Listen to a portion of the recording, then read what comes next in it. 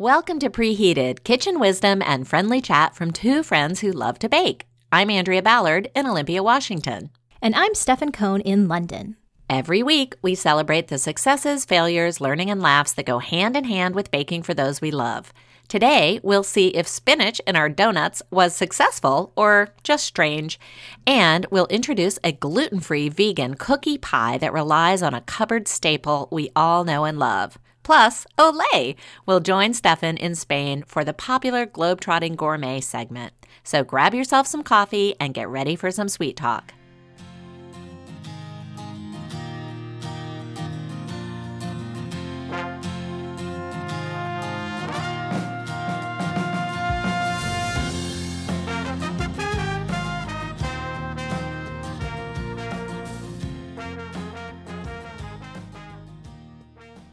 Andrea, this holiday season, I know that you sent quite a few baked goods through the mail, and that was a very lively exchange on our Facebook group talking about shipping costs and what travels well. Yes, indeed. And I just got from the library that book our listener recommended called The Flying Brownie. It's such a great book. I love it. That. Well, did you hear the news out of England that some mince pies from World War II were recently discovered, still intact and perfectly edible? Oh, no. Tell me about that.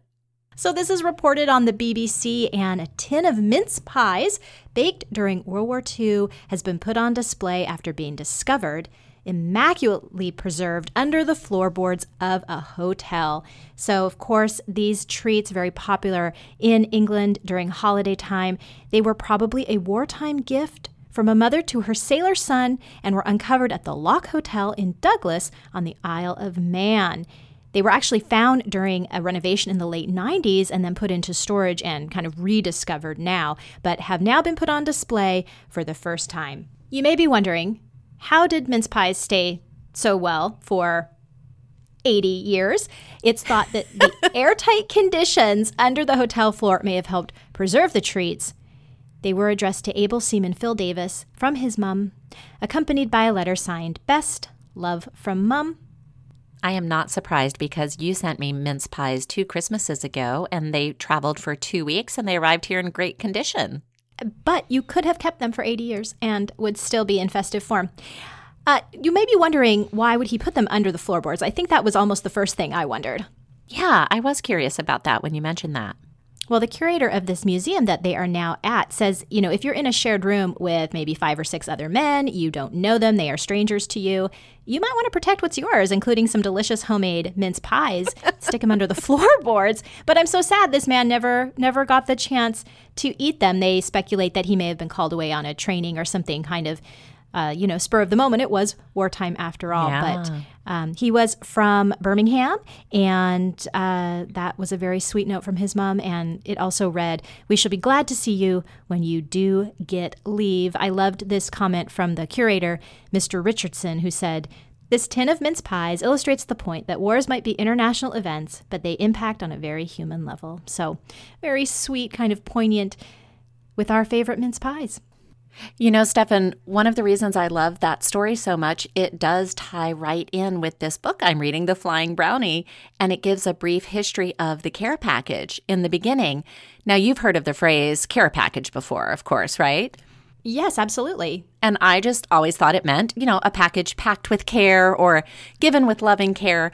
But It turns out this name actually originated with the creation of the Cooperative for American Remittances to Europe, which stands for CARE, and it started at the end of World War II. Oh my gosh, how did I not know that?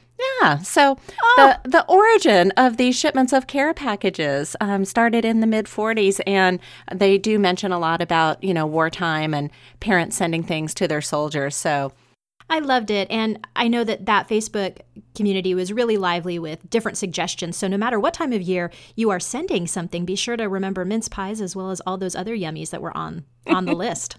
Indeed.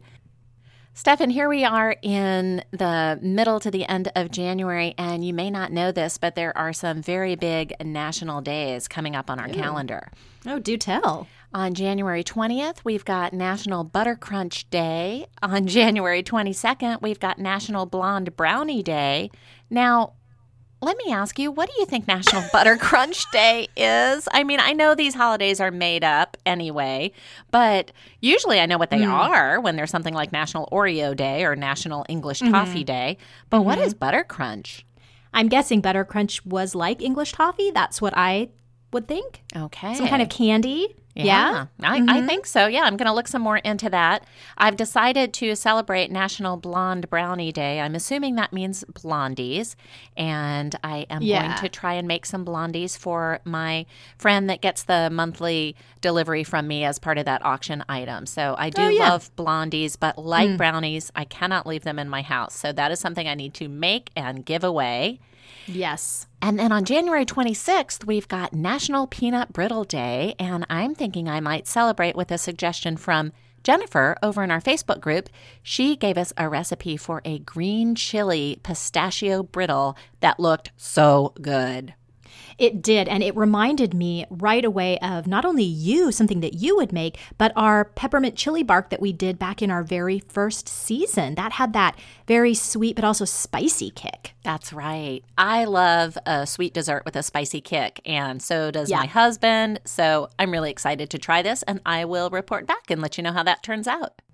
Well, Andrea, this week we experimented with putting some spinach in our donuts. This was a first for both of us. Think we've both done our share of savory bakes that included some spinach, but never a sweet. This was a lemon spinach baked donut from a blog called Veggie Desserts, and Kate is the chef there. I am very interested in how these little green goddesses worked out for you, Andrea. Let us know. I am happy to report back. This was a really fun recipe. It starts off with adding your spinach to a pan and heating it until it's wilted. And then it says run under cold water to refresh. I don't understand why you want to refresh it. All you're going to do is drain it and squeeze out all the water. So I always have trouble when I'm doing that squeezing with spinach. I think I'm done and I think, there's no possible way there's any more water in this. And then I squeeze it one more time and more water comes out. But I did squeeze what I thought was all of the moisture out. And then the second step is to puree it well with that handheld stick blender. We talked about this last week in episode 107. You don't have one. I have one. I use it all the time. And let me tell you, this is 100 grams of spinach, which it says 3 cups. But as you know, with spinach, it cooks down to almost nothing. I could not get this to puree with my handheld stick blender because there just wasn't enough mass. The way the stick blender works is the blade is a little bit higher up, and you need enough of the thing that you're trying to puree to get it up into the blades. And I did get it, I guess, smushed a little bit, but it definitely was not a puree when I was done. It was more of a finely chopped mass, for lack of a better term. Yeah. And here is where I used my food processor, not having the handheld stick blender. How did that work out? It was the same problem. There just wasn't enough spinach going around. So what I did, instead of just putting my spinach in a pan, a dry pan, that seemed a little strange to me. I boiled it in just a little bit of water. Oh, I added water too. Okay, yes. Yeah. And then I had that water left over that when I drained it off, I kept it back. And I just added it down into the feed tube of the processor until I could get a puree going. Okay. At that point, it pureed up nicely. It was like baby food consistency. Mm-hmm. I took it out, pressed it through a sieve, and with the back of a spatula to get the remaining water out. So that worked great, but wasn't exactly her instructions. Yeah, I started to wonder if maybe I squeezed too much moisture out. I got a little too excited with getting that spinach completely dry, and maybe I should have left more moisture in it. Ultimately, I decided it was fine. I thought to myself that maybe next time I would just purchase some spinach juice or use my juicer, although, the consistency of a juice is much different than that of a puree. So I'm not sure what exactly I'm going to do. It was difficult to puree it, but I ended up with more chunks and leaves. Okay. And that did, I think, cause a difference in the final result. But from a taste perspective, I don't think it made a difference. Well, I think maybe you could actually use spinach baby food, or even not baby food, but those toddler foods that come in a pouch, anything that's already pureed like that with no extra, seasoning or flavoring or anything like that. I think that'd be a fine substitute here. Oh, what a great idea. Yeah, those pouches are so popular. I mean, you can get them in the grocery store. And like you said, they're not just in the baby food aisle anymore. No. I see them at my coffee shop up at the desk when you're getting your coffee. It would save you a few steps here too. Oh, good idea. So you take your spinach puree, you take some lemon zest, some lemon juice, some sugar, some milk, some melted butter, the egg, the vanilla, and you mix that all together. Then you, it says sift in that flour. I made a note there that I wrote no. Yeah, sometimes. Just no. Just not going to sift, okay? I just found that ridiculous. So I did not sift, and again, I claim it made no difference in the final result. And this is where I added that baking powder. Thank you so much for giving me that heads up last week. I think this is another place where, do you remember a couple of weeks ago or months ago, you talked about the mise en place, where you get all of your ingredients ready before you start? Totally, yeah. This is one place where having mise en place would help you, because if you had pulled your baking powder out of the pantry and it was lined up on the counter and you got to the end of step 4 and you would see your baking powder is still sitting there and you would go, aha, and you could just toss it in at that point. Yeah. Yes. Yeah. So I went ahead and mixed everything together. Like I said, I had definite leaves and pieces of spinach, but I didn't really care. I took that batter and I put it into a Ziploc bag. I snipped the corner off to make my own piping bag, and then I filled my donut molds. It says to bake for 15 minutes, but I was using the mini pan. Mine took... I checked it at 11, and I still didn't think it was done. Mine actually took about 13 minutes for each one. And then you cool it in the tray for 5 minutes and then pop them out. Mine popped right out. I used my Baker's Joy to spray the pan, so that worked really well. Okay. And I ended up with 36 donuts because I made 3 trays, and I have 12 donuts on each tray. That glaze that goes on top, that's just some powdered sugar with a little bit of lemon juice, and you sort of drizzle that over the, as it says, completely cooled donuts. I didn't want to wait until they were completely cooled because I just think hot donuts are so much better than cool donuts. Oh, yeah, they are. It was really hard to sit there and wait for the icing. I did it, but it was hard. Of course you did. You followed the rules. I did not follow the rules. I drizzled my glaze over. I gave one to my husband, and he right away said, "Oh, I really like this donut, but I don't like the glaze." And I was confused by that because I thought, what's not to like? And then he tried one again about 2 hours later, and he said, "Oh my gosh, this is so much better." When he tried it and it was hot, it was something about the glaze not being set that it just didn't really taste good to him. I personally had no problem with it. But he didn't really like it. He liked it better after about 2 hours. I love them immediately, and I love them after 2 hours. My daughter said to me, "You're not fooling me with these little kale circles." And I said, "Excuse me, these are not kale." I didn't tell her they were actually spinach.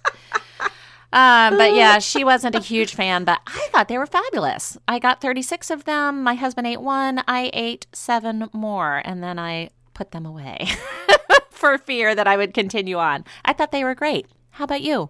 I hear ya. I was so charmed by these little green machines. I loved them. I thought they were so whimsical. It's just kind of silly to eat something this bright green. Yeah.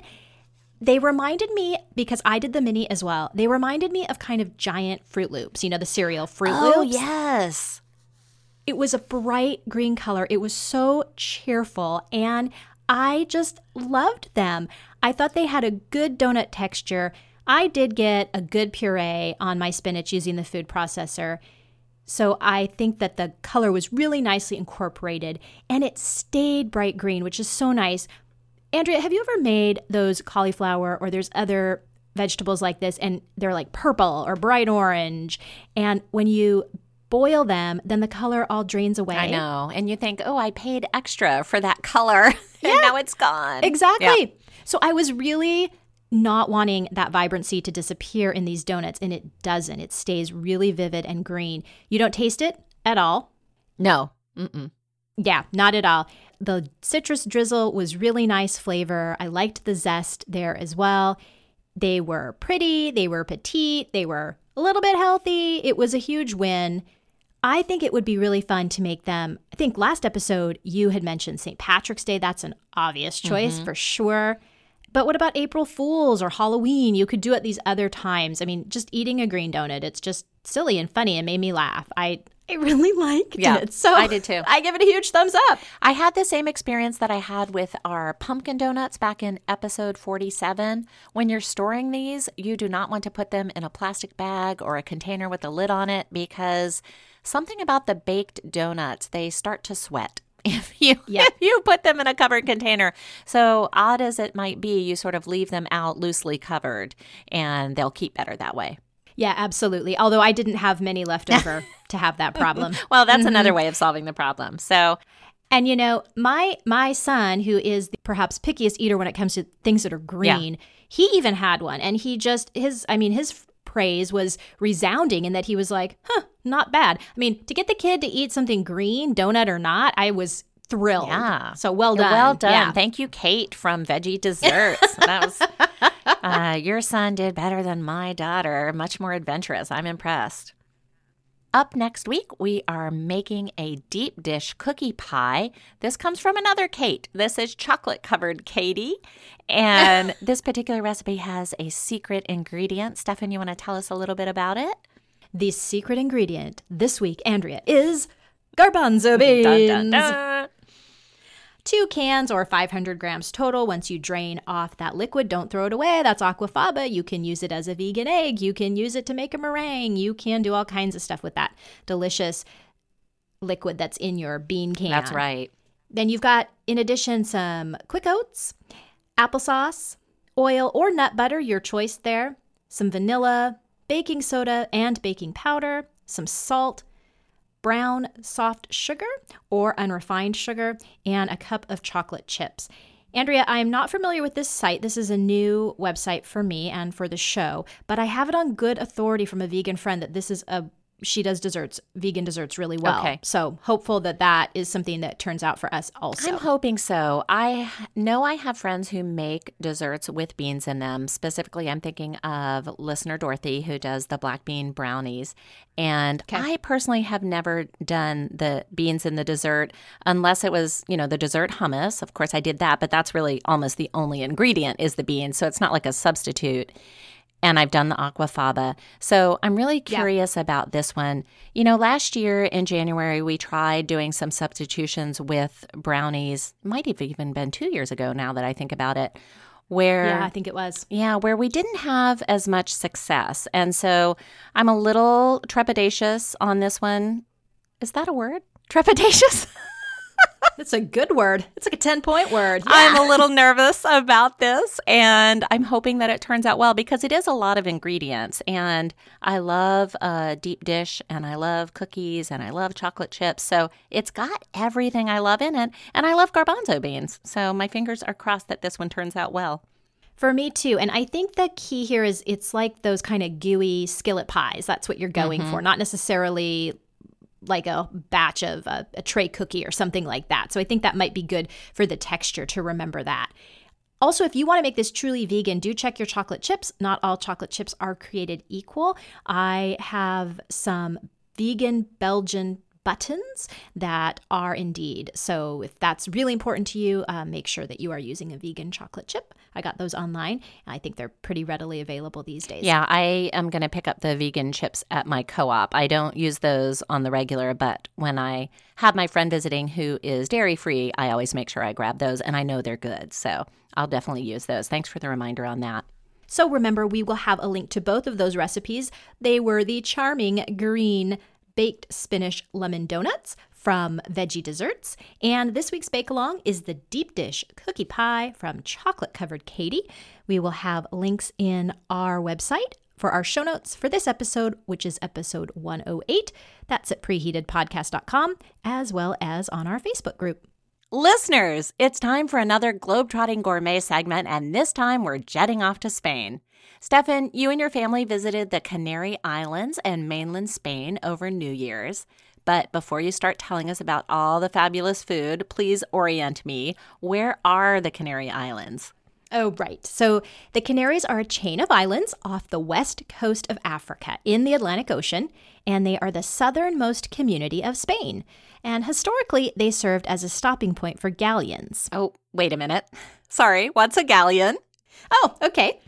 So a galleon is a sailing ship used in Spain in the 15th through the 17th centuries. Okay. They were traveling to and from the Americas, and that was during the days of the mighty Spanish Armada. But today, the Canaries are a lovely, warm holiday spot just 4 hours from London. And we stayed on the northernmost island called Fuerteventura. Okay, now that I've got that good geography lesson, let's get down to the nitty-gritty food. Spain is well known for many savory dishes like paella and tapas, but I admit I'm not very familiar with their sweeter offerings outside of things like flan and churros that I see offered at restaurants. Neither was I, and we certainly ate a ton of delicious savory food, our favorite being the famous thinly sliced Iberian ham, which we ate at breakfast, lunch, and dinner. If you aren't familiar with that specialty, it's like a prosciutto, though in my book it's tastier. Yummy. We also drank a lot of their delicious cava, or sparkling wine. It was New Year's after all. But the sweets were a real eye-opener, especially due to the Christmas season. Oh, so some specialties just for the holiday? Yes. So first of all, the Spanish, although they do celebrate Christmas, have a much bigger celebration on Epiphany, or Three Kings Day, which is when the Magi are said to have reached the baby Jesus with their gifts. So the holiday season was still very much in full swing. We enjoyed a seasonal cookie called a mantecado. It was like a dense and chewy Mexican wedding cake, but in various flavors like lime or chocolate. Everywhere we went, there was a basket of these brightly wrapped cookies on offer. I'm not a huge Mexican wedding cake fan, but I really loved these. Oh, darn it. You should have taken me with you. I love Mexican wedding cookies. In fact, I made several batches this year and gave them away as holiday gifts. On New Year's Eve, I ate a custard called Sabores de mi Tierra, which translates to English as a taste of my land. It was a lightly almond-flavored custard with a crunchy topping that looked from afar like spun sugar, but upon eating it, I discovered it was more like shredded wheat. Oh, Yeah. And, Andrea, our hotel had a chocolate fountain on New Year's Eve, which always makes me chuckle and think of you after our discussion with etiquette expert Arden Kleiss in episode 38. Oh, you really hit the two ends of the dessert spectrum there. Shredded wheat and a chocolate fountain. Anything else special on New Year's Eve? Yeah. So on New Year's Eve in Spain, it's customary to eat 12 grapes in the seconds before midnight to ensure sweetness in the new year. It is shockingly hard to eat grapes quickly, especially as they were really large and seedy. And after indulging in a few glasses of cava, it seemed like a potential choking hazard. Fortunately, my husband and I succeeded and toasted the stroke of midnight with an empty box of grapes. Oh. But Andrea, I have to tell you, sometimes they don't use grapes. They use raisins. Oh, my goodness. Well, I won't hold that against them. Now, you were also in Madrid. Tell us a little bit about what you were able to eat while you were there. So the most famous Spanish dessert may be the churro, which many people are familiar with. Those are the skinny ropes of dough fried in olive oil. In Spain, they're usually served with hot chocolate, but this is more like hot, thick chocolate pudding than the beverage many of us are used to. You dip the dough into the chocolate and, as one of our guidebooks said, go to heaven for about €4. Oh, I had eaten churros in California many times, influenced by the Mexican culture there, but the ones I'd had always came topped with a cinnamon sugar mixture, so the chocolate was new to me and really delicious. We ate ours at a famous Spanish institution, Chocolateria Sanguins, which has been operating since 1894 and is open 24/7. I was fascinated to see that the churros are fried in one very long rope, then coiled on a cutting board, and then cut into pieces. And they make thicker pastries, too, called porras.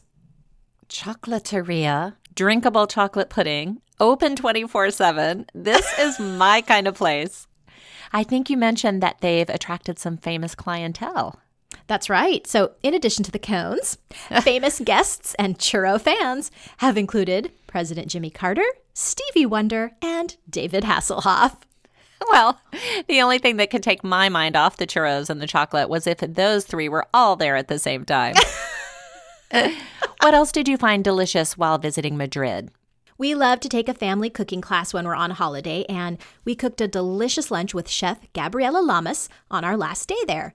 She was so lively and entertaining with lots of good food and colorful history. We made a seafood pasta paella called a fideuà, a classic Spanish potato omelet, and Andrea, she boiled the potatoes in oil, not water. Oh. Several delicious tapas, including pepper and anchovy skewers, and a chicken dish that was more like a korma. And Gabriela explained that's because Spanish cuisine is heavily influenced by its Muslim history, and korma is a dish from Muslim rulers of India during the 10th through 16th centuries. Oh, this all sounds so amazing. But I haven't heard about your dessert yet. Are you saving the best for last? I sure am. We made a classic Santiago almond cake, which is an unleavened cake with just 4 ingredients: almond meal, eggs, sugar, and citrus zest. And we were lucky enough to use lemon and orange from Gabriela's own trees. Oh. Andrea, this is your ultimate one-bowl cake. Not to mention, it's naturally gluten and dairy-free. Wow. And I saw a picture of your daughter decorating the top. Tell me about that. Right. She used a beautiful silver shaker and dusted the top, and the top was covered with a cross stencil. She dusted it with icing sugar, then peeled off the stencil, and the outline of the cross remained.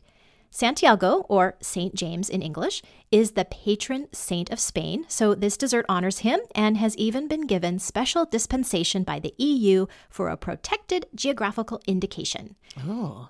Gabriela told us it was probably influenced by both Arabic and Jewish cultures. It's made with nuts, which is a popular ingredient in Arabic cuisine, and it's unleavened, which is important for Jews during certain holidays. Oh, what a rich history for a cake. And it sounds so simple, but I saw that picture and it turned out stunning. Did you eat it plain? No, we ate it with a fresh fruit salad and, again, that hot chocolate sauce, very similar to the one we had with churros. This cake was so easy and so delicious, and I really, fingers crossed, hope to make it again. And it seems like a cake you could eat any time of day. Quick slice for breakfast, with your tea, after dinner. And as you mentioned, despite it being centuries old, it adheres to a very modern sensibility. It's gluten and dairy-free. Well, I really hope to get to Spain very soon to try some of these delicacies, or perhaps whip up a Santiago almond cake in my own kitchen. Thank you so much for your on-the-ground reporting.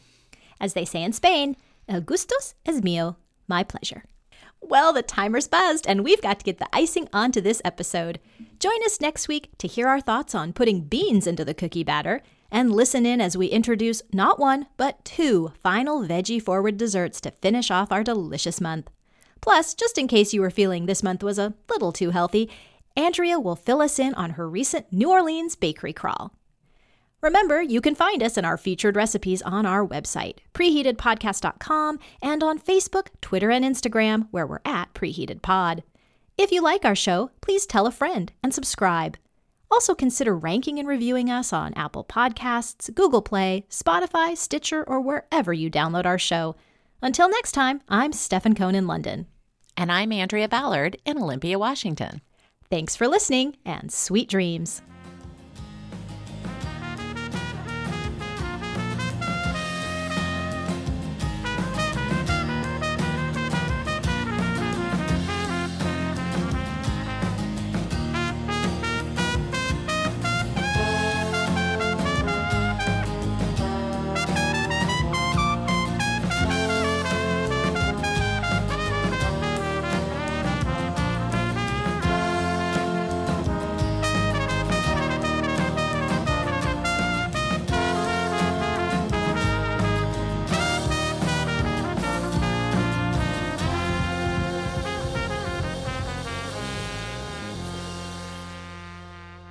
Preheated is written, hosted, and edited by Andrea Ballard and Stefan Cohn in association with 24th Floor Productions. You're making me say Olay again. This is the 3rd time. You can just cut it out.